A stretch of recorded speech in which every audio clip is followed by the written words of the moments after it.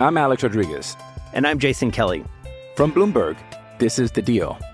Each week, you'll hear us in conversation with business icons.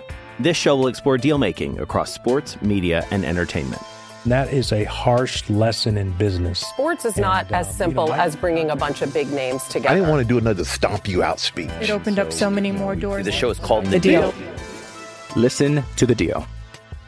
Listen to The Deal on Spotify. Why take one vacation with the family when you could take all of them? With Royal Caribbean, you don't just go to the beach. You visit a private island and race down the tallest water slide in North America. You don't just go for a road trip. You ATV and zip line through the jungle. You don't just go somewhere new. You rappel down waterfalls and discover ancient temples. Because this isn't just any vacation. This is all the vacations. Come seek the Royal Caribbean. Ships Registry, Bahamas. This episode is brought to you by Hyperice, the leader in advanced warm-up and recovery technology. They have tons of innovative products, like Venom-heated wearables to help soothe sore back muscles, Normatec compression boots to speed up recovery and increase circulation, and Hypervolt massage guns to improve mobility. Loved by athletes like Naomi Osaka and Erling Haaland. Try them yourself. Get 10% off your order with the code MOVE at Hyperice.com.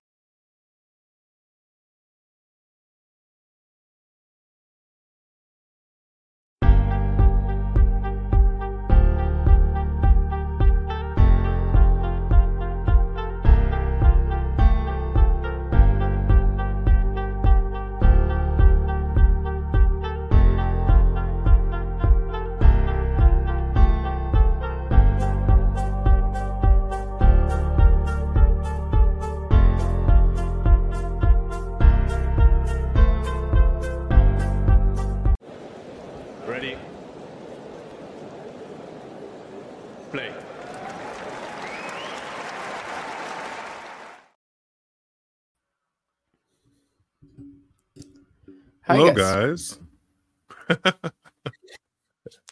Yeah, same time. Anyway, NextGen Finals Preview, right? We're gonna have Anastasia joining us in 5 minutes probably as well. And yeah, let's just get down to it. I mean, the edition. Which one? Which edition is that? Six, I think. It started in 2017, correct? Right? Yeah. Right. Yeah. Then you didn't have the 2021, of course, because of COVID. And the list of winners kind of speaks for itself. I mean, other than Brandon Nakashima, everyone followed. Hey, we're not even 2 minutes in here and Brandon Nakashima is catching strays. No, I'm just saying that other than him, everyone followed up their campaign in a great way. Just because, well, Yeon Chung, the first winner, 2017, he actually makes the Australian Open semi 2 months later. Stefanos Tsitsipas did the exact same thing, by the way. Of course, Yannick Sinner, went on everyone that's been ridiculous. Everyone that's been in the final or the semifinal has gone on to have a top 10 career. I think Alex de Minaur is one spot away from being top 10. Yeah. Either top 10 career or a semifinalist at a major. Or have won one. Yeah, semifinal with Slam. Yeah, that's true. Everybody. Well, I mean, now that I'm looking at it, maybe that statement isn't 100% correct, but there's literal evidence to show that doing well at this event is indicative of you having another good season or just a very prominent career. So it's something that they should take seriously. Korda still hasn't had a Slam semifinal or a top 20, top 10 ranking, but of course, he's just had a couple of years since, and he's very likely to in the future.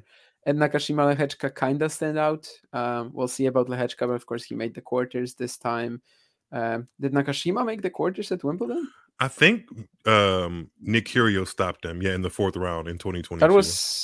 That was fourth round. Yeah, fourth round, I think. But still good. I mean, those are all results that you want to see from somebody that is sub 23. Like all of these players are 22, 23. So, I think it's a really good event.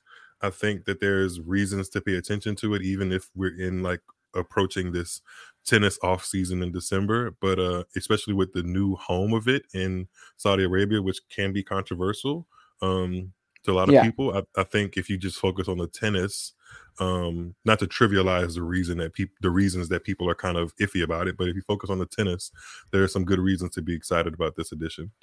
Possibly. I think there is an argument as well that maybe this edition has a little less star quality than, the past ones. I don't know. I think with these sort of events, I guess you kind of have to wait with that because, well, this is an event that is supposed to bring out these guys into the spotlight. So, we will really be able to judge their true star quality in a few years. And even what we just, we're talking about kind of shows that, I mean, the guys without these big results, they are the most recent finalists, right, of the tournament. Korda, Nakashima, Lechechka, and before 2020, before COVID, it's just a straight up, top 10 or top 20 or a Grand Slam semi, I guess. Hi, Hello. Anastasia. You're here. Hi. Oh, man.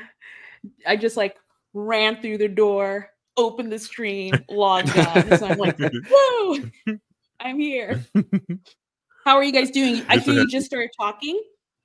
Yeah. Literally 5th minute of the stream. So we just sort of mentioned who was there in the previous editions.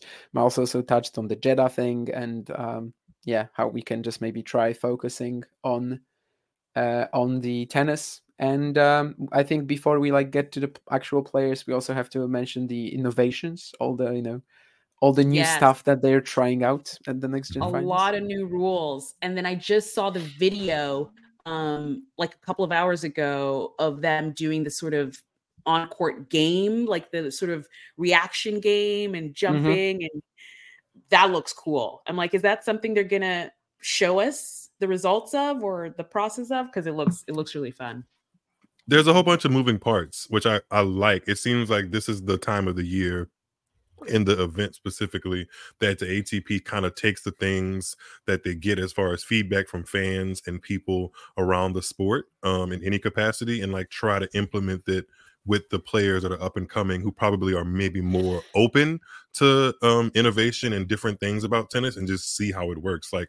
I think we've gotten on-court coaching and mic'd up coaching from past events of the NextGen Finals. And what are the specific new things that they're trying out in this edition in 2023 in Jeddah? Yeah, I'm not 100% sure of them.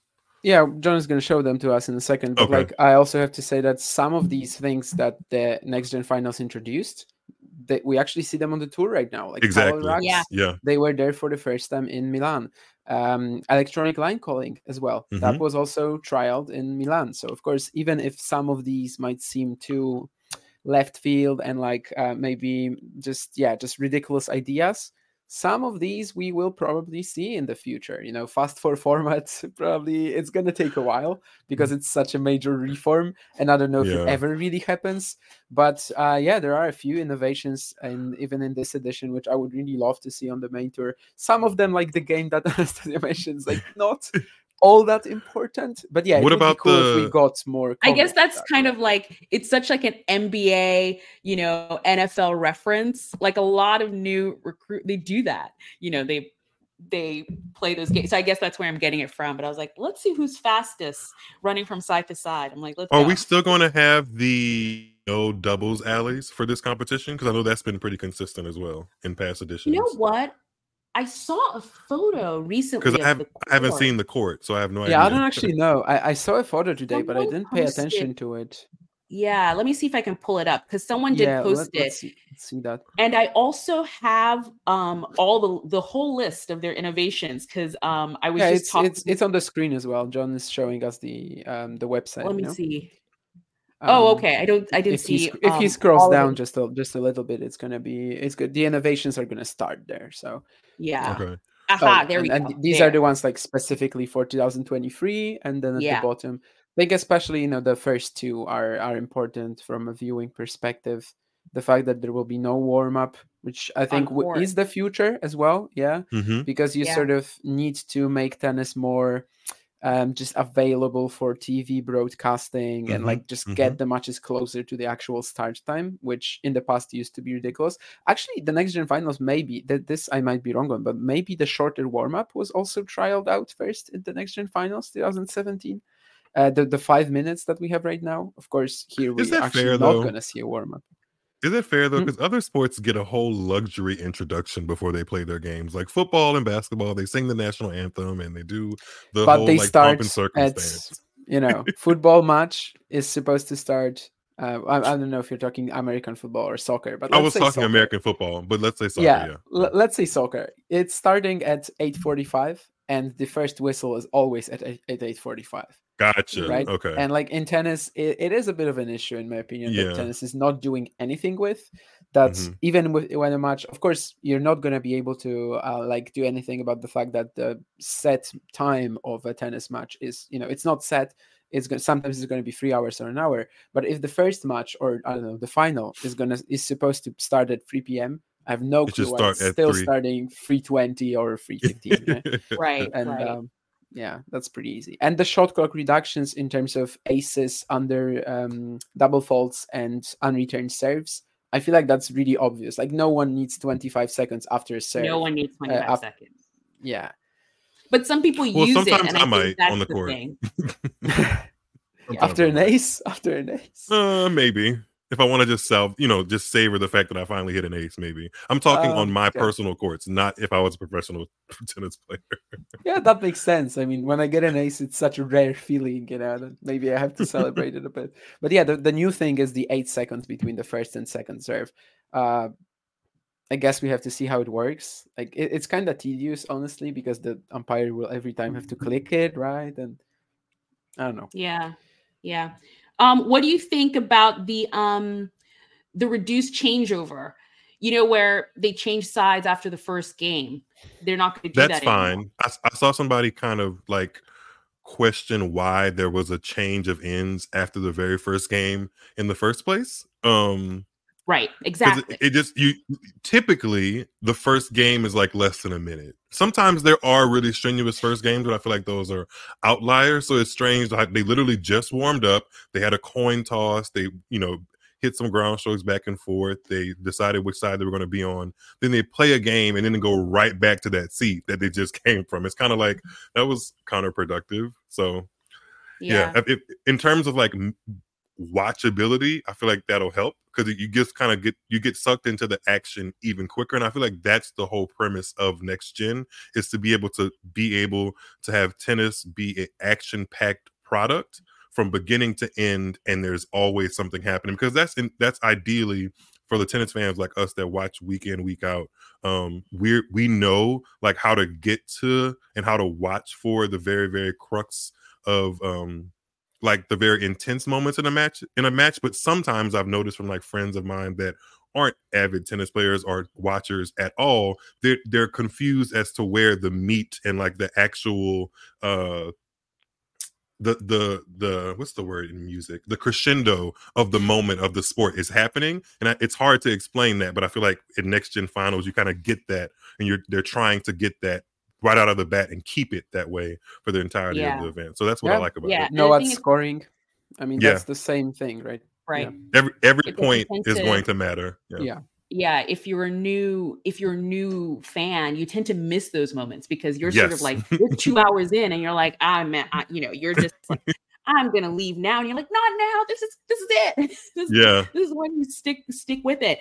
I did hear some counters to the sort of switch of ends where they were saying, well, depending if it's outdoors, maybe one side might be different from the other side with like sun and shade and all of that. But even indoors, actually, you can have some sort of lighting, right? Issues. Oh, really? And, I'm not a fan of that. Yeah. Like that's the way it's, of course, that's how it's, that's the reason why it's there, right? In order for it to be fair, that no side has an advantage over the other, because even if you do it like at the Next Gen Finals, someone can win 3 games on one side, go to the other, lose 2 games, provided that there's actually any real difference, and then you go over to the next set and you win the set 4-2. So I'm not sure if I like it, but yeah, in an indoor event, it's more acceptable. Yes, but even indoors, I feel like there could be major differences sometimes. Yeah, I guess it's up to the organizers to prevent that.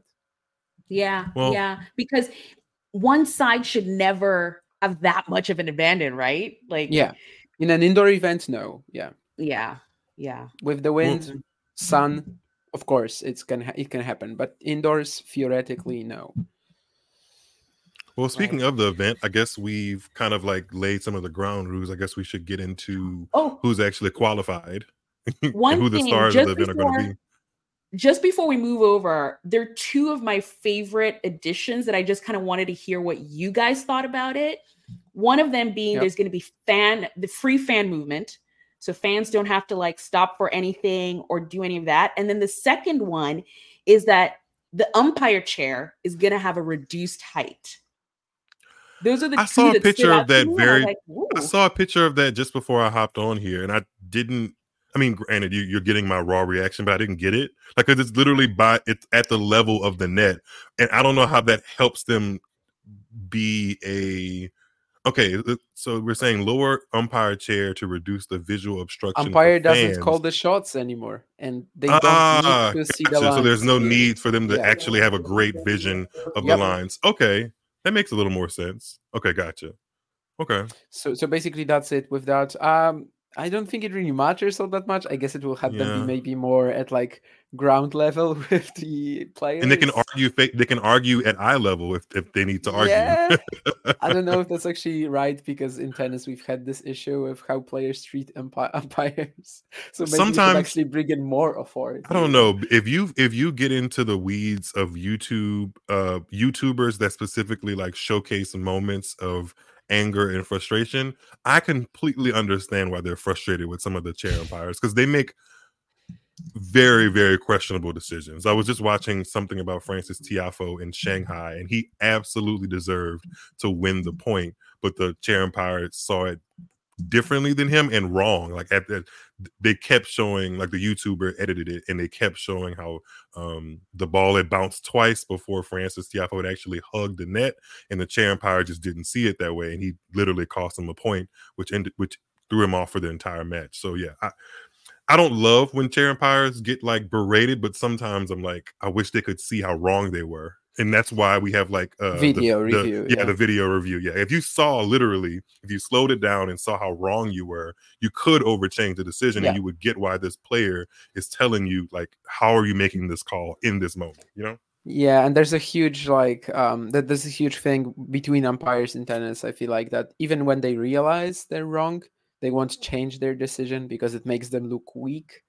Mm-hmm. And video review could end up saving a lot of that. So what was the second innovation that you said? The free fan movement. Yeah, this feels obvious. I'm super excited about that. Implemented. Yeah, that's actually also that's new. Like that was that's not new. That's at the NextGen Finals that happened in the previous editions as well. But ooh, really? On the sides, there's no real argument. And also even on, like, I don't know, Arthur Ashe, for example, when you have someone moving in the 15th row, it's not really especially when we're just off the heels of what I experienced via television for the Davis Cup finals. People are literally blowing blowhorns. They have like mega speakers, they have carrots at the top of their head. Like, that is enough to like get you distracted. But if you're in the moment and you are a professional athlete, you should be able, at a certain point, I would imagine it takes time. I would imagine it's not something you get adjusted to straight out of the gate. But like at a certain point, if you're going to realize this is your career and your passion, you should be able to play past Miss Sarah with her, chug of beer at the baseline, wanting to just move around. Like, she's not the reason that you just lost that point or you didn't get your first serve in the play. Like, just focus on the tennis. I feel like tennis needs to understand that you can play with noise and quote unquote distractions, and you can play efficiently as well too. So that's good to see. Yeah, I'm going to share a photo of the court. So there's no doubles. Allie, let me see if I can make that bigger for you guys. There. And I guess that there is towards the net. Yeah, it's right at net height. It really what are those is little right red? What are those little red squiggly things like in the background? I can't tell. I don't know. Maybe they're like just there's a design. Oh yeah, there's just okay. I see the next signal. Got it. Okay, cool. I see. Interesting, but yeah, that's cool. I'm excited. I know you guys talked about the part about it being in Jeddah really quick, but I'm really interested to see what the crowds are like. because again, other than the wild card, which I know we're going to get into the players now, we have the wild card who's from Jordan. There isn't really any player that they're coming to be like, oh, this is my homegrown, tennis person that I'm coming to watch. And I'm wondering if they're going to treat it a little bit like F1, where it's just like, this is a good thing, good event to come to and have maybe some champagne or drinks or food and watch some sport, and get enlightened by who's actually playing. I'm hoping that's what the case is, because there aren't that many options in my mind. I might not be 100% correct about this, but in my mind, there's not a whole bunch of options outside of the little swing that they have in February for tennis fans in the Middle East to actually, sit and watch live elite professional tennis. And this seems like a good idea or a good reason for them to just literally indulge in professional tennis, especially up and coming professional tennis players. So if you're whether you are a starting tennis fan or a diehard tennis fan, you can say, hey, I watched Dominic Stricker or Luca Nardi or Abdullah Shelbai play before they won their Grand Slam, before they made that run in Indian Wells and Miami, and that creates a connection, and that just pours over into being a wonderful fan of the sport. So I think hopefully people just come out to enjoy tennis and don't really care that there isn't necessarily a household name currently playing, which is not the purpose of the event anyway. So Yeah, very much agree with that. I mean, one of my favorite memories from watching tennis, when I just started out, was seeing Nick Kyrgios get to that Wimbledon quarter and being like, oh, that's the guy with the monster serve that I saw at Davis Cup last year. And, at the time we were just, oh my God, this kid has such a strong serve. I mean, who the hell is he? And then, it's a very cool feeling for sure. It definitely helped me grow the fandom. And in terms of what the crowds will be like, I think we have just absolutely zero clue, right? About the tennis culture in Saudi Arabia. We'll find out tomorrow. Oh, there was something. I was listening to an interview that Billie Jean King did, and I'm paraphrasing it, but she said something along the fact that Saudi Arabia has a high population of people under 30 or 40 compared to other places in the world. So that was part of the reason that they're purposely trying to tap into a younger market.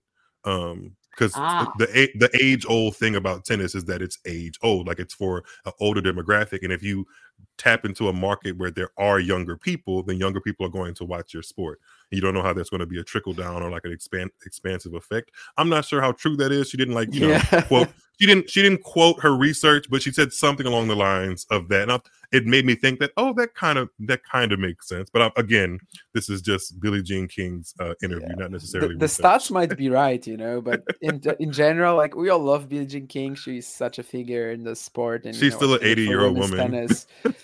But I mean, her comments about Saudi Arabia recently. And let's be honest, the main reason is money. Yes. Yeah. I wouldn't be surprised if there's more events in Saudi Arabia, because tennis, especially women's tennis at the moment, which we're not here to talk about in total, but women's tennis needs the financial stability. So if they're offering it, then gotta go where the stability is sometimes. I'm Alex Rodriguez. And I'm Jason Kelly. From Bloomberg, this is The Deal. Each week, you'll hear us in conversation with business icons. This show will explore deal-making across sports, media, and entertainment. That is a harsh lesson in business. Sports is not as simple as bringing a bunch of big names together. I didn't want to do another stomp you out speech. It opened up so many more doors. The show is called The Deal. Listen to The Deal. Listen to The Deal on Spotify. And just going through the comments real quick, Jane, I did see your question, and I remember when I came on, that's my favorite part. Jane asked, what's this base camp thing they're doing? I don't know, but I'm all about it. I don't know, but I'm all about it. I just want to see people with their athletic prowess just show me what they got. I'm ready for it. You might be thinking, why are we pivoting to JFK assassination? Well, welcome to Talking Tennis. We are very varied. We pivot here. Okay. we cover all topics. And yes. But Damien, Miles, we want to go through the players. Do we go in this list here? Sounds fine. If we go through the groups, maybe better, right? Oh, the groups. Because we have the groups. Let me pull up the groups. I think it would be easier if we just go group by group.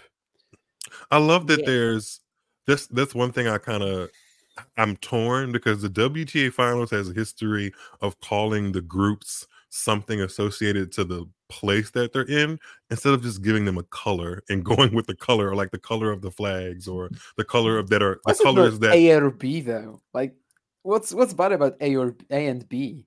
Nothing, but I actually think green or red or a color makes more sense. Like it helps to identify things instead of being like, hey, this is the butterfly group and this is the but do you actually dragon remember group. who is in green group and who is in red group? Yeah, it's easier for me to remember. For me, like if you're like this is the red group. Be easier? Wouldn't A or B be easier? I feel like A and B are the same as like red or blue in my mind. No, because it's just 1 and 2, you know? And Gotcha. I sort of like I can remember that Fields, Stricker, Koboli, and Nardi are in group 1 or group A or whatever, but I cannot for the life of me remember if it's green or red anytime. Like you ask the me, flag of Saudi Arabia is green and red, isn't it? Wait, it's just green. Maybe I'm wrong. I don't know. I just clicked on the Wikipedia and the flag only says green. So yeah. Or look, the flag literally only has green in it. Not sure where the red is coming in, but red is clearly a part of their marketing. So maybe they just decided to do that. I don't know. But I'm cool with green and red. What were the colors? What were the colors for the ATP final? Weren't they green and red? I think it's the same. Yeah. I think it's the same. Because they were in Italy, and Italy's flag has green and red in it. For sure, I know that. Yeah. Anyway, who knows? But let's talk about the group. So in the green group, we've got Arthur Fils, Dominic Stricka. I want to dance with somebody. Flavio Koboli. How do you say it, Damien? You're better. It's fine. Flavio Koboli. Okay. Yeah. And Luca Naldi. So what do we think of the green group? This group consists of the guys that I've actually seen play this season. Same. I've seen Fils play a bunch of times this season. I've seen a couple of matches of Stricker. One match of Koboli sticks out, and then Luca Nardi. Alcaraz, or is it the Alcaraz match? It was a first round Alcaraz French Open this year. They played a really phenomenal third set, and Koboli for most of that third set was as electric as Carlos Alcaraz is. It just was only in that first set. So that's not how you judge an entire player. But if you had just watched that first set of Flavio Koboli versus Carlos Alcaraz, you would say that they're kind of peers as far as electricity, talent, shot making, and excitement on court. So that's how I was introduced to Koboli. Yeah, despite a very easy loss for him there, I think that's a very good introduction point for Koboli. Yeah, I really do. Like the first set was really fantastic. And in general, what you said, I think really it is true about him. Like sometimes he just makes tennis look so easy. Just a phenomenal shot maker. I'm glad that he's had the sort of bounce back year that he had. I actually talked to him at the beginning of the year in Szekesfehérvár, and he like mentioned being in a pretty dark place mentally, which was fine because at the time his results were still not improved all that much. But since that point, from that point onwards, maybe it's because I talked to him. Maybe I just gave him some sort of positive feelings and confidence. Yes, Damien.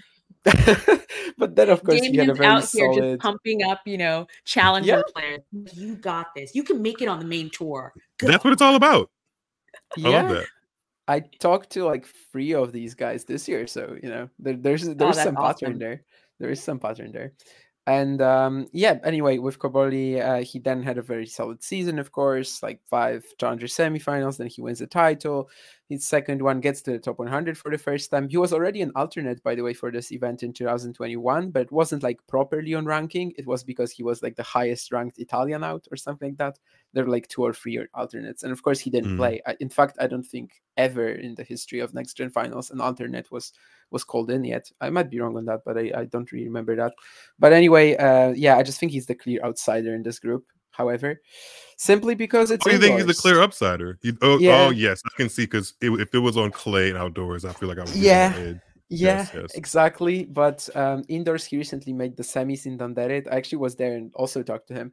But he won 2 matches, but it was against Bailly and Albot, basically players who also don't really have a strong service game.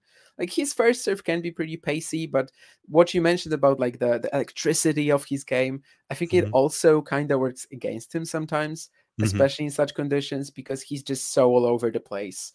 And like on clay, you can get away with that because the other guy is just not going to be winning points, with a strong serve or something like that. And when he played Martere in the semis in Danderet, he just couldn't compete at all against just the monster serve +1 forehand play. And I don't know if this is going to be really that true here, because this might be a slow court. I mean, in Milan, it was always a very fast indoor surface. We don't know anything about Jeddah. There's a friend of mine actually who's in Saudi Arabia. He works for the federation there as a coach, and he said that the surface is pretty slow. Oh, I trust him. He should know what he's talking about. But then again, court speed is always such a topic where one player will say that it's rapid, one player will say that it's it varies.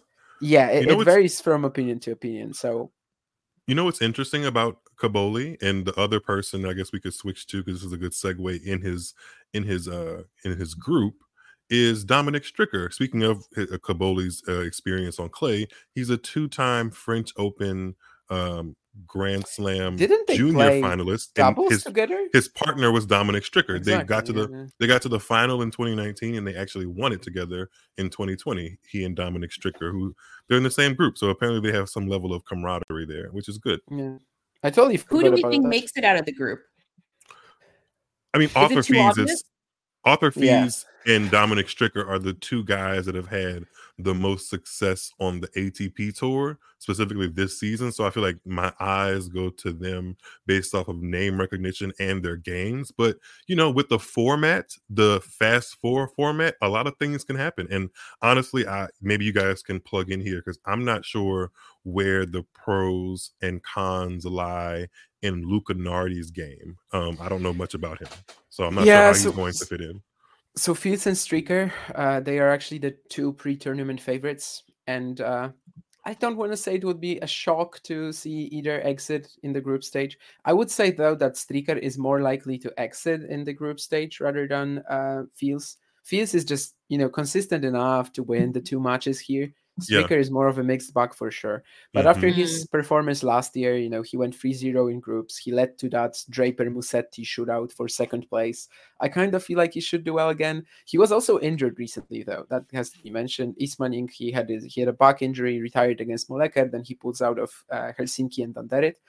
And even, Stricker that has the injury? Was that Stricker? Stricker. Okay, gotcha. And even what he did after the US Open, right? I mean, he beats, of course, Tsitsipas. He reaches the 4th round. Then he loses 5 matches in a row. Then he beats Casper Ruud in Basel. I mean, that's Dominic Stricker for you, for better or worse. Maybe does that sound? I feel like does that sound a little bit like a Swiss countryman before he got more stability in his game? Do you know who I'm talking about? They actually kind of favor each other. They don't look like brothers necessarily, but they look like they could be in the same family. Stan? Yeah. Stan was like that. Stan had electricity in his game that would ebb and flow before he got to being a Grand Slam semifinalist and then finalist and winning them.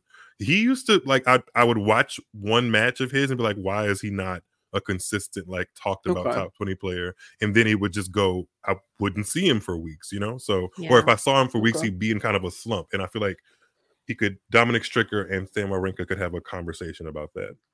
Yeah, fair. I mean, I probably didn't start watching Wawrinka until 2012, 13, because that's when I started watching tennis. So, gotcha. My recollection of that is different, because I just remember some results that he had, like the Rome final in 2008, of course, the Beijing Olympics doubles gold, but I don't really remember how he did from week to week. That's pretty interesting. You don't remember because he didn't do yeah, not miles with the shade. You don't remember because. But yeah, that's why I think that Stricker is not a lock to get out of the groups. But anyway, if he wins the group, it's also not surprising. This is a guy who can absolutely fire up. I feel like he's going to have I don't know if a Grand Slam title, like Wawrinka, but he's going to have a season when everything clicks, right? And he just gets I'm expecting it. He's not going to be the Swiss guy that stops to train. I expect him to win a major in a. I mean, I shouldn't say expect, but I would not be surprised if he wins a major in the next. This is a big prediction in the next 6 or 7 years. Prediction. I wouldn't be surprised. Well, and I also go big on lefties because I feel like they have they have the extra gear that's just built into their game, or extra intangible. I shouldn't say gear, but I mean, I'm looking back at Stan Wawrinka's Grand Slam performance timeline, and from 05 to 2010 he made one quarterfinal, and it was in 2010, and those were supposed to be like his prime age years to, like, you know, come on the scene and do some damage, but those were also the prime Roger Federer years too. So I mean, and then Stricker doesn't have any of that to deal with. He really only he's 21 now, so he probably likely won't have to deal with Novak Djokovic. He'll just have to deal with Carlos Alcaraz and Yannick Sinner. And I feel like his game eventually, if he kind of gets better at physicality, I feel like he could match them shot for shot. At least if we're just thinking about this group, he's the one, in addition to Arthur Fils, he's the one that I could see getting to the later rounds of a Grand Slam. Well, picking up on your word there, physicality. And before we jump into the red group, I just want to put this in your head. We'll talk about the red group and then let me know what you think, because it's funny that they're doing this base camp kind of event that seems to be testing the athletes, like physicality, ability, maybe endurance, because they're also shortening a lot of breaks that athletes would have had in between points. And I remember the person I was talking to this to about, like, sort of shortening it from 25 seconds to 15 seconds. It's not allowing a lot of rest for you to breathe after like a 40-shot rally. You know, you do a 40-shot rally and you get back on that ball and you start playing. So it's interesting to me that they are then doing this base camp event, which John is sharing here. It's a new pre-event off-court competition. Base camp will measure the skills and the physicality of players through a series of tests, creating new way for fans to analyze the game's rising stars. So you add that to whoever wins that base camp event, and then you're sort of like, you put them on court and all the points are being shortened. Who's winning? I don't know. I think it sounds like you're saying. It sounds like you're saying Stricker doesn't seem like he's going to be winning in that lane. Miles. I'll just say any names. I'll just say I wouldn't be surprised if he doesn't excel in that lane. No, I wouldn't be surprised. He already did last year. You know. The only change with the shot clock that we have compared to last year is the 8 seconds between first and second serve. Everything else was already there, and he did well in 2022. I don't think it's a problem because, you know, the only points that get shortened to 15 seconds are aces, double faults, and return serves. I mean, everyone can handle that. Does he look different from 2022 to 2023? Not really. I wouldn't say so. That's the thing that I'm a little bit nervous about. Like, I'm not one to talk, but it does seem like he carries. If you look at his physique compared to the rest of the people just in his group, he carries his weight and his physicality a little bit different. And I'm not sure if that's going to be advantageous in a very, very tight, we have to keep things moving format. Because he hits a big ball, but he's a big guy, so you should. But I mean, again, last year he dominated the group stage, you know. Sometimes if he has the physicality, he can power through all of those things and make points quicker. So he played Tsitsipas for 4 hours at the US Open as well. I actually couldn't believe what he was doing in the fifth. But Tsitsipas's backhand is well. Tsitsipas's backhand doesn't require you to have that much physicality anyway. So I mean, you know. But no, that much did. Sorry. Like from Stricker 4 hours. Stop with the shuttle with the subtle shade. Miles is just like firing everything. I started it with Brandon Nakashima, and then Miles just takes over. Yeah. But you know, and again, exactly, Jane. It's like the NFL Combine. It's just like the NFL which Combine. People love. You know, it's like a fun. I don't know. I'm very interested to see how it goes, but let's move on to the red group. Luca Nardi. We haven't touched on Luca Nardi. We haven't. Ooh. Please tell us more about him, because I do not know much about him. Yeah, I'll just tell you that if someone is going to trouble Fils and Stricker here, I think it's Nardi. This match actually tomorrow that John was, advertising that we're going to be doing the watch along, me and Mario actually, for Nardi and Fils. I think it's really exciting. Could set up Nardi for a great event. He got this sort of late surge to get into this event. after a pretty disappointing start to the season. The first half was absolutely awful. Everyone thought that he was going to break the top 100 this year. He didn't manage to do it. However, I think right now he kind of has to, just because he had a very strong finish. 121 points picked up in the last 3 weeks. That's how he's here. That's how he exceeded Darderi and Kazo.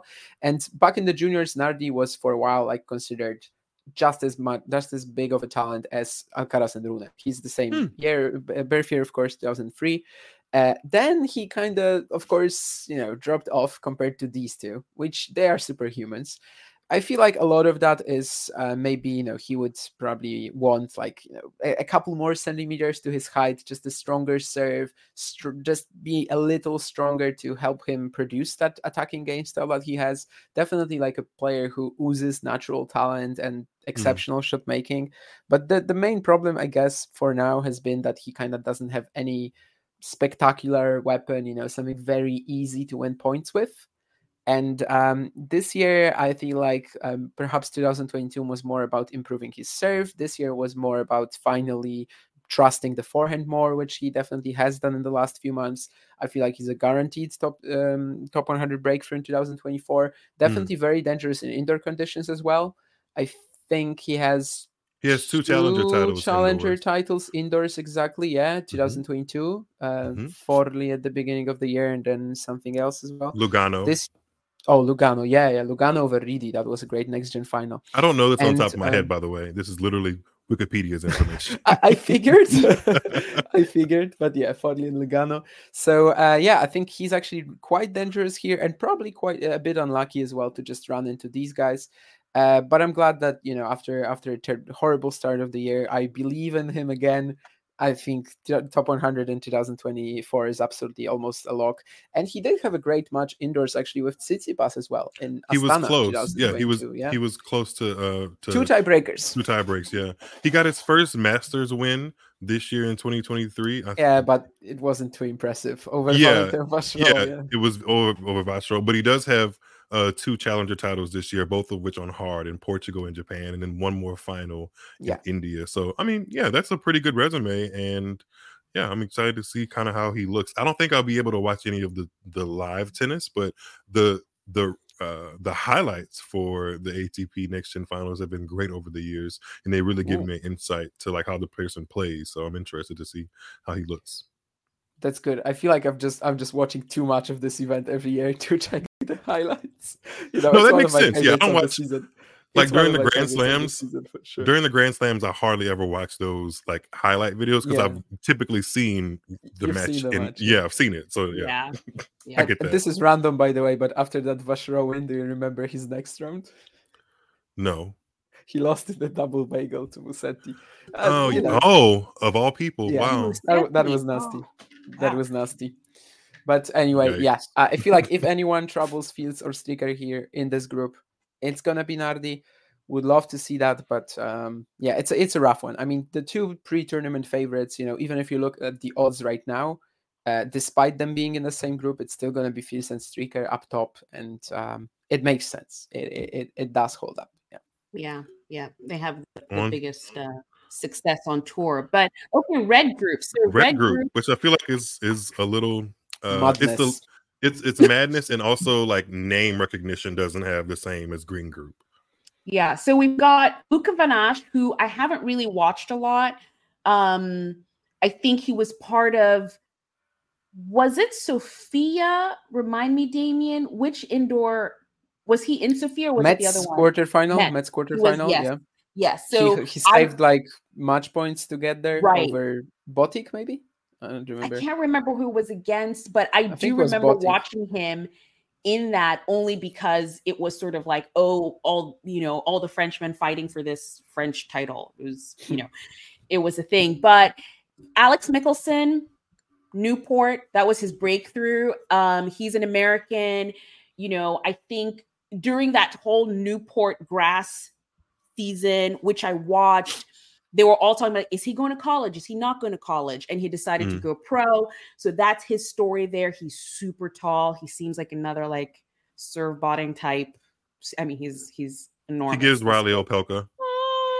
He's giving a lot of even his look. Like he just kind of like I mean, look maybe, but like he's not a surfboard at all. And he can actually be very consistent off the ground. The backhand down the line is ridiculous. And he actually was having some issues with his serve, but the last 2 weeks, the ones that got him the Australian Open wildcard, which after all, he probably won't need it because he's already in the top 100, probably will get it. But I feel like Knoxville and Champaign, they were really built on his serve being a major factor again. And if he actually keeps it up here, I like his chances a lot. But I don't know something about Luca Van Asch too. Go ahead. Luca Van Asch, I think he made a pretty good run in Hamburg.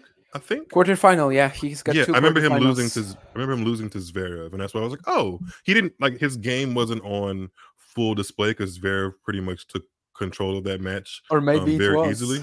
Maybe, but because, his I was like, oh, okay, like this is he reminded me a little bit of Richard Gasquet if Richard Gasquet had a two-handed backhand. A little bit. I don't know. I'm not. I have to flush out that feeling in my head. He has a pretty extreme grip. So maybe that was something about it. Yeah. The backhand is like very weird. The backhand. Yeah, it was something about it. I was like, and his, I guess his stature and things reminded me a little bit of Gasquet, like slight but crafty enough to probably make a good career on the ATP tour. So we'll see. And he's only 5'10". The other two that I didn't mention, Hamed Medvedevic. Is that Hamed Medvedevic? And Abdullah Sabal. How do you say his last name? I think it's Shabai. I say it's Shabai. I need to figure it out. Yeah, but I'm interested. Yeah. I think I've heard him say it. He says Abdullah Shabai. Yeah, I think I listened to him say it. I've just been saying Abdullah Shabai ever since I started watching him, which was probably Mallorca last year. So.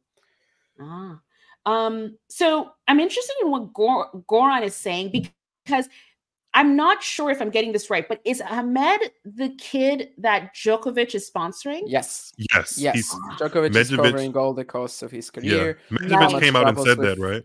Yeah, Hamed travels with Troitsky as well. Nice. Earlier than that, he also was traveling with Stefan Robert from the Djokovic Academy. So, basically, Djokovic really put a lot of trust in him. And that was a good choice, I have to say.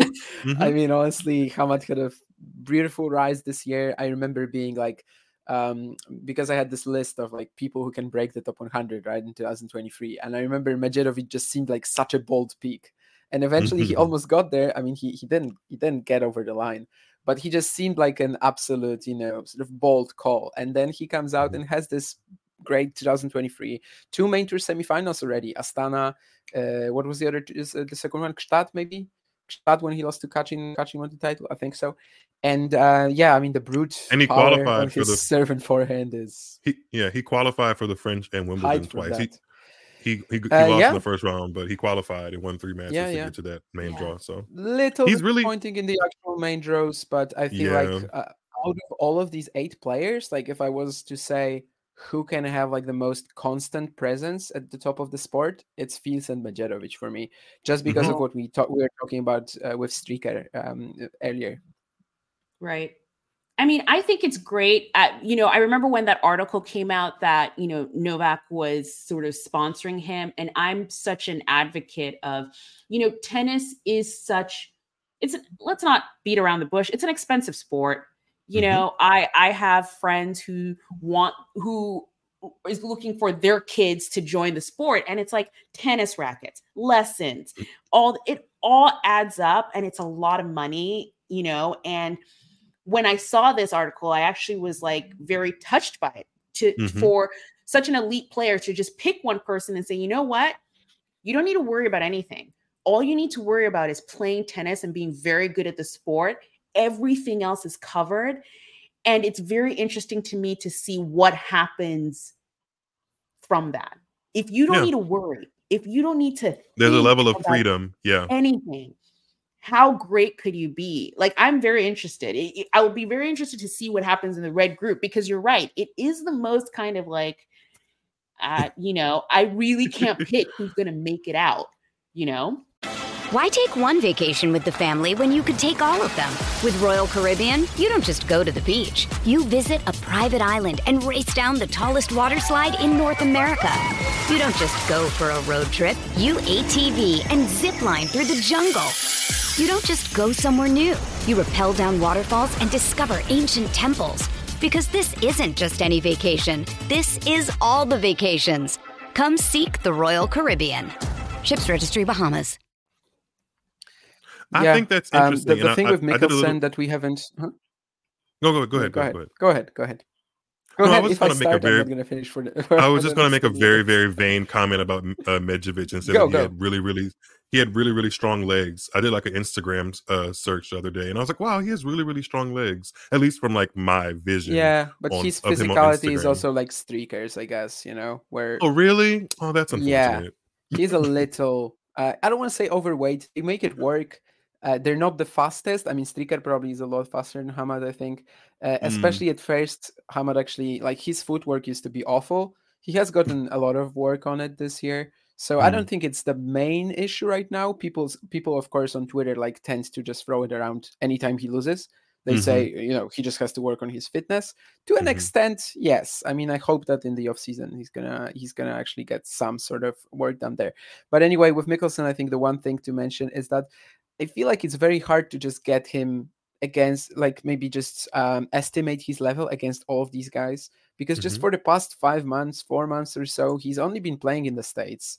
He's only been playing like the very same challenger fields. Because the challenger fields in, like, all these Tiburon, Knoxville, Las Vegas actually wasn't held, but like all of these events actually, Chicago, Knoxville, Charlottesville, Champaign, that was the end of the year, but like even earlier, Tiburon, Columbus, and etc. They actually had very stale fields for a while. Like you would literally go from draw to another, and you could find two rematches instantly. Even recently, Mikkelsen played in the first round in Knoxville, Tomic, then in Champaign, Tomic as well, and like it happened all the time.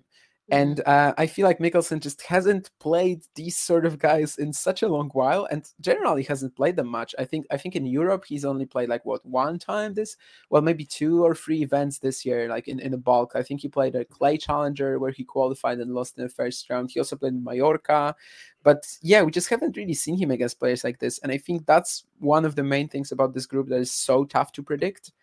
And with Van Asch as well, I'm a bit of a Luca Van Asch hater, I have to admit.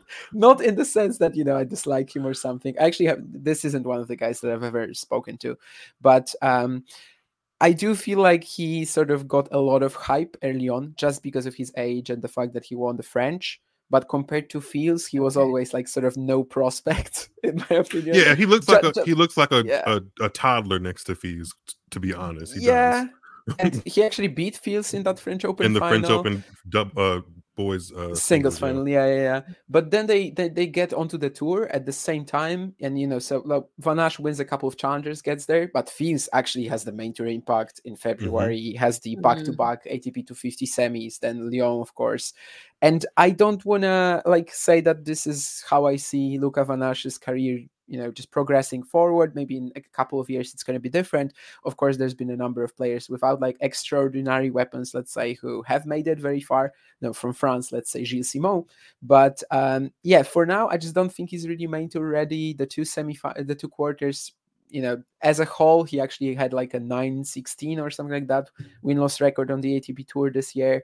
But this is a level he should be more comfortable with, right? At the beginning of the season, he won a huge 1-5 challenger in Pau. He beats Hugo Humbert there in the final. Of course, given the year that Humbert has had, that's a great win. Also, that's the longest challenger final ever, by the way, by 25 minutes.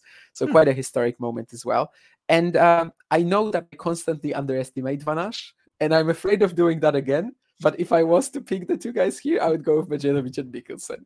I'm sorry. Sorry, Luca. The thing you said about Mikkelsen, about like him not really playing with these set of guys and his peers, that made me think about Ben Shelton, because I feel like Ben Shelton did a lot of that winning over. Well, no, Ben Shelton was playing the likes of like Chris Eubanks and other players who are more were tour ready, I guess. So I'm interested to see how Mikkelsen maybe take some inspiration from Shelton, who goes from having success in challengers all the way to a Grand Slam quarterfinal. But then we're not talking about best of 5 sets where it seems like Shelton thrives and he doesn't really do as well yet in best of 3. So we'll see. Shanghai, right? But anyway, yeah.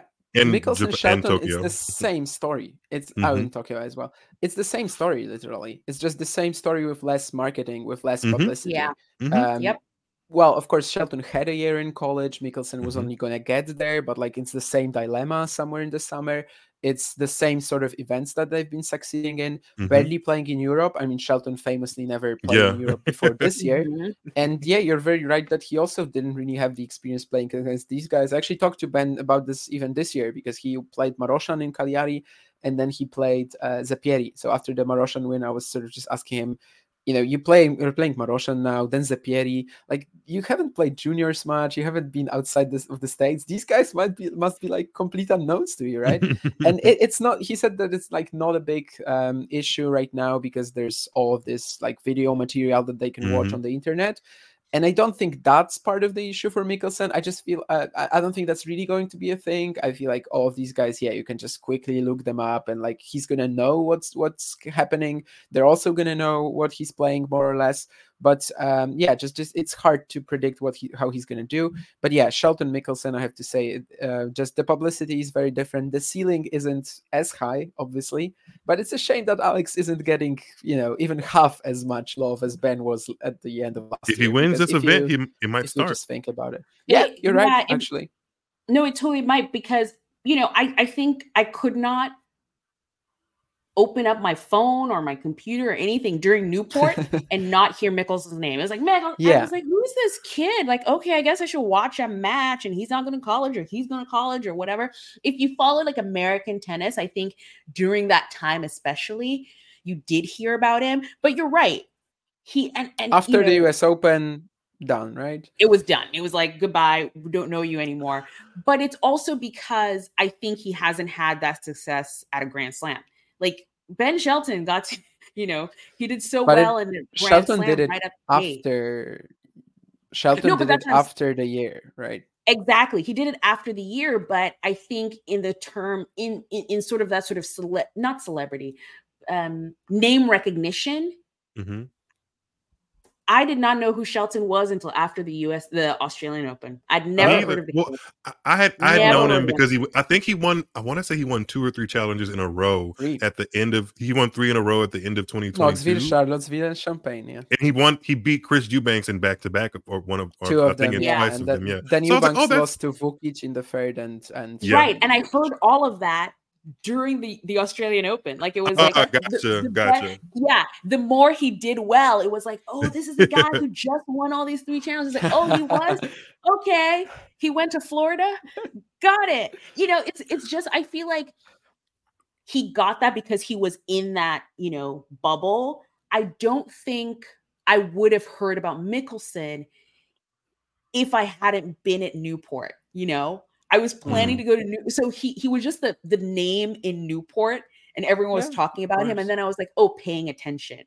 But other than that, like, I don't think you can talk to sort of a rando American tennis fan and be like Alex Mickelson. And they're like, well, you couldn't even talk to me about him. Because I wouldn't. Right. Like I'm literally looking at his Wikipedia page right now. I'm outside of his profile picture or the picture that they chose. Whoever made his profile on Wikipedia chose a very startling picture of him.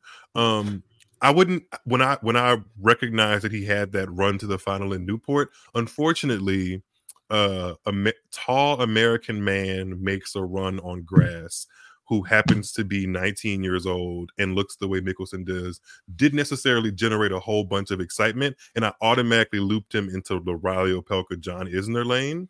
Oh, you didn't have to use that picture, producer. That picture. He looks like I don't know if this is rude to say, but do you guys know the It character, right? Like the guy that is the yes, Pennywise. He looks like a kid that Pennywise. He doesn't look like Pennywise. He looks like a kid that Pennywise would absolutely lure into the little But isn't he giving you that Pennywise vibe though? Yes, with the smile?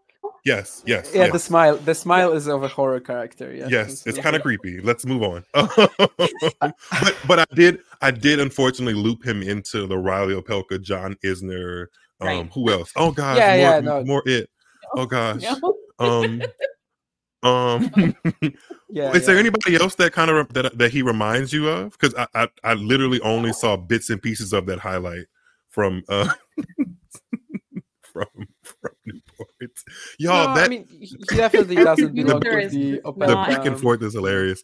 That movie used to give me anxiety. Oh my gosh. Sorry, Alex Mickelson. By the way, guys, we are so close to 5,000 subscribers. And if you want more of this chaos, please subscribe if you're watching. Like this video, because what would you do without this sort of tennis chaos? But continue, Miles. I just want to know, from Damien, who else does he remind you of anybody, or does he have his own style? Because I don't think it's necessarily fair to lump him into the Opelka Isner American serve bot conversation. But he is 6'4". Definitely not. I mean, he has a good serve, but like he's definitely more baseline oriented. Actually, kind of heavy footed sometimes, but not in a way like Opelka. And yeah, I don't really know. Like maybe a Jenson Brooks-ish. Oh gosh. That's not going to be a good click or watch him either. I mean, it's not that weird in terms of the strokes. But yeah, he's certainly a lot more baseline oriented than all of these guys. Actually, yeah, part of the recent double that he almost did, almost following Ben Shelton's in Ben Shelton's footsteps. He seems but like sort he of came... following because he won the wildcard challenge, right? I'm looking at where he's from. He looked like he's coming through the pipeline of California tennis that already exists, which is like very, very like sound ground strokes, a solid serve, and attacking forehand. Oh, Ryan Harrison maybe. Someone with like a lot of shape on his strokes and actually not as serve and forehand oriented as, I guess Ryan was still pretty serve and forehand oriented. It's like that American school of 2010s. But like Ryan Harrison was actually a lot more defensive than people remember, I think. And maybe someone like that with like pretty heavy sound ground strokes, as you said. Jack Sock has this. No, I mean Jack Sock is like super just serve forehand, the crazy top spin, right? Jack Sock is like very American 2010s school of tennis, right? Ryan Harrison what a genre, Damien. American 2000. But it makes sense though, like that Andy Roddick era. They all played. Started it. Yeah, Andy Roddick, Robbie Ginepri, James Blake. Yeah, it was very like you can kind of see the same things in all of their games. Big serve, big forehand, some speed. No backhand. Yeah, backhands weren't great. So absolutely no backhand. So he's definitely not of that trend. Like that backhand down the line is super sweet. Okay. So I'm gonna bring us back. I'm gonna bring us back to the next gen. Look at that. But so who? Well, we haven't talked much about Shelby. Yeah, we haven't talked about one more. Yeah, we haven't talked about. Yeah, Abdullah is the person that we should be talking about. And he might actually have a great crowd rocking kind of atmosphere. I mean, I've seen him have nothing. Maybe. I'm gonna cross my fingers. I'm looking at him. I see an athlete. I'm partial to lefties. I know he had like a stint at the Rafael Nadal Academy, and they've produced some talent there, I think. Oh yeah, I think okay. He's still with them. Like they keep promoting him and like congratulating him on stuff, which is nice. I like that. And he switched his. I'm looking at Wikipedia here. It says he switched his tennis play to being left-handed in order to emulate Rafa Nadal. But that's not necessarily a. Wait, does he really play left-handed? He does. Yeah, he's left-handed. He there's highlights or videos of him. Yeah, it looks like he was playing right-handed until 14. Actually. Oh wow. Mm-hmm. I didn't actually know that even. I know he's left-handed. I mean, I've watched the guy, but I didn't know that. Okay. Mm-hmm. Yeah, he moved. He's the one Mallorca of this whole. Yeah, he moved when he was 14. He actually moved to the to Mallorca to train at the Rafa Nadal Academy. Then he goes to Florida Gators, and actually he is friends with Ben Shelton there. And then he also leaves great season this time. I mean, at the beginning, he had that huge challenger final in Manama. He actually even showed up on the main tour a few times, right? Like Banja Luka or something like that. He got a few wildcards. Yes, it very was popular Banja Luka. wildcard Yes, player. yes. Very popular wildcard player. I guess like the Jordanian thing kind of really works for you, because anytime he steps out onto the court, he breaks a record. You know, literally. Because whatever he does, he's the first Jordanian to do so. And like the Hans Jabeur effect, kind of, sort of, yeah. Probably Jabeur started doing it at like a slightly higher ranking than him, right? Because like we've had some Tunisians playing, but just not at that level. Whereas like with Shelbach, I literally cannot tell you any other Jordanian player. Yeah. And also recently, of course, first challenger title, first Jordanian to do it, 100%. I'm glad that he got that. I understand the argument, actually. I think, well, who said that? No, it was actually because I also did another stream on the NextGen Finals earlier today in Polish, and someone in the chat said that it was she, and she said that she doesn't like the wildcard idea because there's just so much money involved, and it's kind of arbitrary. And I agree with that. If he actually brings in the crowds, that would be cool for the event. But would it actually be better if it's Darderi or Kazo? Maybe. I think Shelbach definitely doesn't stand out from the pack as much as, you know, his ranking maybe would tell you, and like the fact that he has earned 300 points this year, and someone like Nardi, who was the last qualified, earned I think 540 something. So he doesn't stand out this much, but he is still the very clear outsider in his group, at least. If we got him playing Kobori, for example, I think he would have a great chance. I actually have this bold prediction in my mind that Shelbach will not, well, that's not bold that he won't get to the semis, but that he won't leave the group with a 0-3 record. And I think with him, the court speed will actually matter a lot. If it's really slow, I think he has a shot. Like, he's just really good whenever he has the chance to show off that court craft, variety, you know, tennis IQ. When he has the chance to do it, sure. But if someone like Medjedovic would step out onto the court against him like a super fast surface, I don't know if he holds up against the serve. Maybe his group is actually pretty good for him, because you get someone like Luka Van Asch, and he should have enough time to, like, you know, freely play with him and have the time to use his assets. Medjedovic can always just hit himself off the court as well. Maybe someone like Mikkelsen, who's like in the middle of them. So like big weapons, but also kind of controlled. Maybe that's going to be tough for Shelbach. But I would love him to get a win. I think that would be good. And then I would love to see him win the entire event. If I don't know if that's going to be realistic, because I don't really know the X's and O's of his game. But if I had to make a final that Miles would sit down and watch in late November, it would be Arthur Feast versus Abdullah Shabai, and then that would be like final A in my perfect world, and then final B probably would be Stricker versus Medjevic, I think. Ooh. Like big boy tennis, my fave. It makes sense. I mean, Feast Stricker probably is the most likely, but then again, you know, well, if they both get out of their group, it would be the rematch. Yeah, I'm not a fan of that. I have no idea. Maybe I'm not a fan based off of the last couple of weeks of how Sinner and Djokovic did it. Maybe that's playing into my mind. But You're probably the only person on the planet that doesn't like that. Yeah. I don't love the rematches. I don't. I've never been a fan. I don't love them. I don't know. I don't love them. I don't hate the round robin format. I just don't like seeing players who literally played at that exact same venue a couple of days ago playing again. It's something about that. It's just weird. I don't know how to explain it. The way I see it, it's more sort of just like a guttural, like, can he get the revenge? Can he, you know, can that player, he, she, whoever, just like, you know, you beat me, I'm going to show you. Like, that's how, I mean, of course, this is the dialogue in my head. I don't know what they're doing in their head, but I like that sort of like conflict, and like, or the player being like, I beat you, and I'm going to do it again. You know, I did it once, I'm going to do it again. Yeah. I'm going to do it again. That was Sinner. Yeah, I guess like, from that perspective. I'll do it twice. Yeah. But, okay. I mean, I think we should wrap up here. Any final thoughts about NextGen Finals, you know, this specific event? I just want to highlight that Damien will be on stream tomorrow, you know, calling the, what match are you calling, Damien?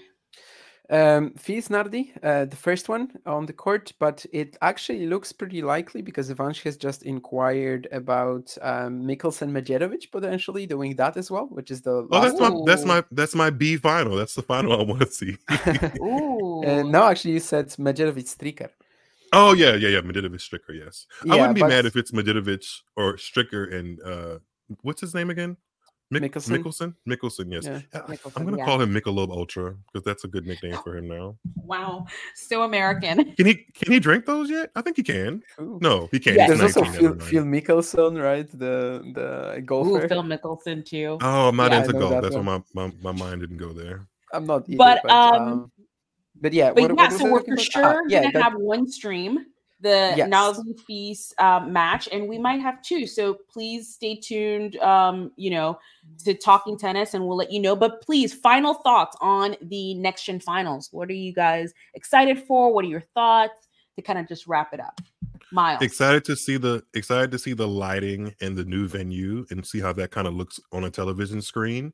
Excited to see how Arthur Fees comes out as like the guy in the field with the most star power, because I don't know if he's ever played like at a professional elite level. I don't know if he's ever played an event where he's kind of like the expected winner. So I'd like to see how he kind of handles that, and I want to see who kind of gives it their all going into the off season, if the final, or if the finalist and or champion kind of take some of that momentum and does well in 2024. I'll have my eyes on all of that for sure. That's actually interesting that you mentioned that, because like maybe there's some motivational things. Like if someone is going to be sort of feel like, why am I even playing this event? Then probably it's Fils, right? I mean, he's ranked so much higher. We had this sort of conversation with Musetti last year, and it's kind of not clear whether there was a feeling like this. Of course, he didn't actually make it to the semis, but he lost to Draper and to Stricker. So like it was fine, result-wise, but it kind of felt like he probably, could be like, his heart might not be in it. And I think even this year he said that he wasn't sure if to play it. Fils after Paris against Altmaier, the loss that he had, which was very disappointing for him. Of course, he said that he's actually really tired with the season and like just sort of, he withdrew from Mets. He just wants to close it out. Still plays the NextGen Finals. Who is this? Fils. Yeah. Okay, cool. Yeah, when he lost to Altmaier in Paris in round 1. So I guess if someone has issues like that, maybe Fils. He said he's tired of the season. Is that what he said? Yeah, that he just felt very tired already, and that he is going to withdraw from Mets and just end it right there. But of course, there's also the NextGen Finals. I'm going to write him a letter. Like, it's not time to be tired, sir. It's not time. That is true. Isn't he 19? No, sir. Wasn't he one of the like numerous tennis players to end up in where's the place everybody went to, the vacation spot? Maldives. Oh my goodness. I don't know where Arthur Fils vacations. No, I think he was one of the numerous. I think he was one of the numerous tennis players who ended up there. So maybe he has had a bit of a rest period, and hopefully he'll come into this. He's the person,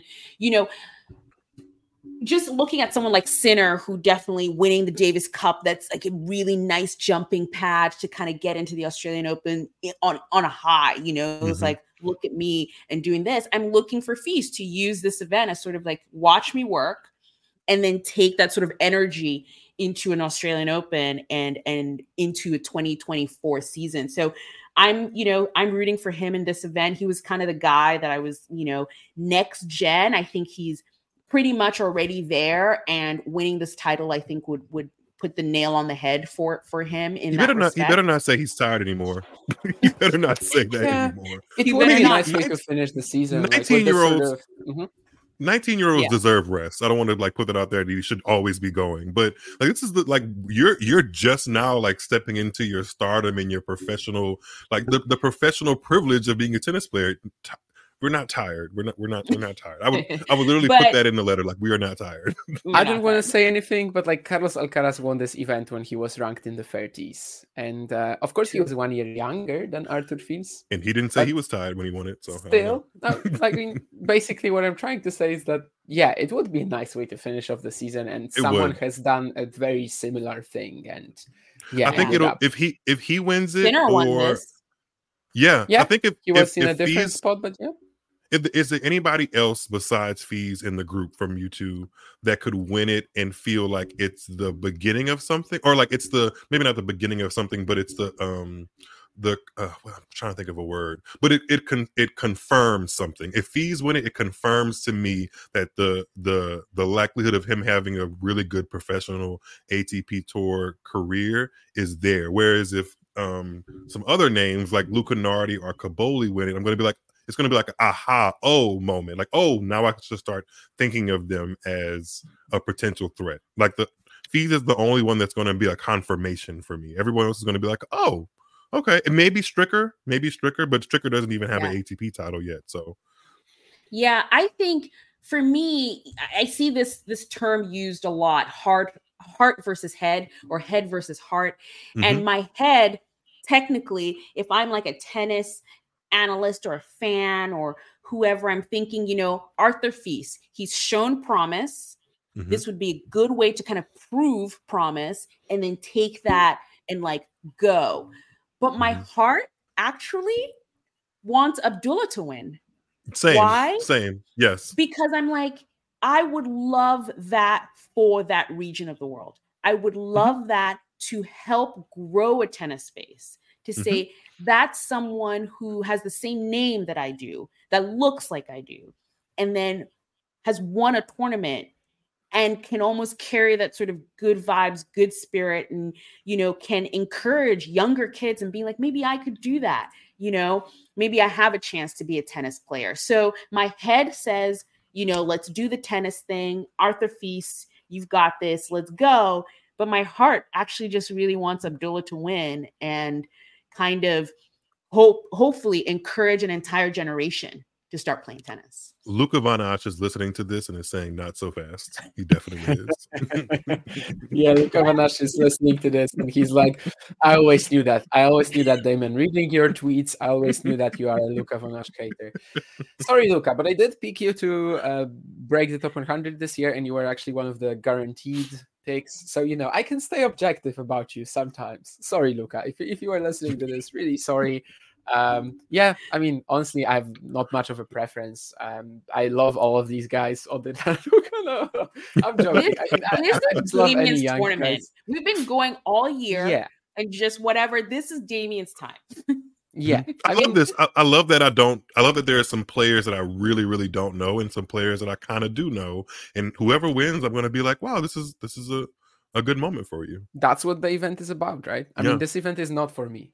This event is for people who like barely know these guys and just will see them on the bigger stage. Remember the names for 2024 and beyond. And if we get a Stricker, in Medjevic final, then I'm going to be on the brigade that big boy tennis is officially happening in 2024. We love it. Look. We like big legs and big brawn chests playing tennis. Footballers playing tennis. That's what we want. Stricker already stole my heart. Benjamin Locke from Zimbabwe? No. Probably not, right? Benjamin Locke and his brother Courtney John are currently the best Zimbabwean tennis players, if that's how I think that's how the adjective works. But anyway, they are both actually from the white community in Zimbabwe, and Ben Locke just literally looks like an NFL quarterback in terms of his physique. And the way he plays tennis as well, he just like sort of goes to the net after his first shot, and that's all his game. Like literally, yeah. Is he ranked? Amazing to watch. Is he ranked on the ATP Tour? 400, 300. His brother is a lot lower, but they actually have been playing the Davis Cup for Zimbabwe for years. His brother is a lot lower, but Ben is like 400, 300. So, and he literally, I've had people say this to me, that he looks like an NFL quarterback. So. more NFL looking players playing tennis would definitely be better for everybody, I think. Look, bringing it back to the NFL Combine. If those quarterbacks can do it, let's go. Right? Put out the track out there and let them just tussle and see what happens when they get on the court. Well, thank you all for joining our little chat about the ATP NextGen Finals that are happening in Jeddah starting tomorrow. Please come back and join Talking Tennis. We will be streaming commentary on matches, one for sure tomorrow, maybe two. So look out on our social media channels to see which ones they are. And we hope to see you all soon talking tennis. Thanks, guys. Take Goodbye. care. Bye-bye. If you enjoyed this video, make sure you hit that like button. Don't forget to subscribe and click that notification bell so you don't miss out on all things tennis.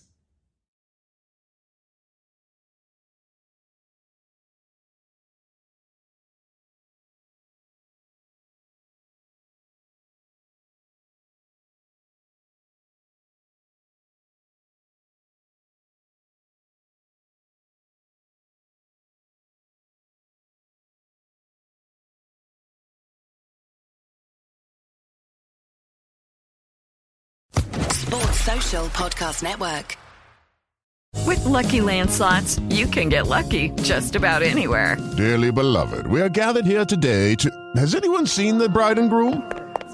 Sorry, we're here. We were getting lucky in the limo and we lost track of time. No, Lucky Land Casino, with cash prizes that add up quicker than a guest registry. In that case, I pronounce you lucky. Play for free at LuckyLandSlots.com. Daily bonuses are waiting. No purchase necessary. Void where prohibited by law. 18+. Terms and conditions apply. See website for details.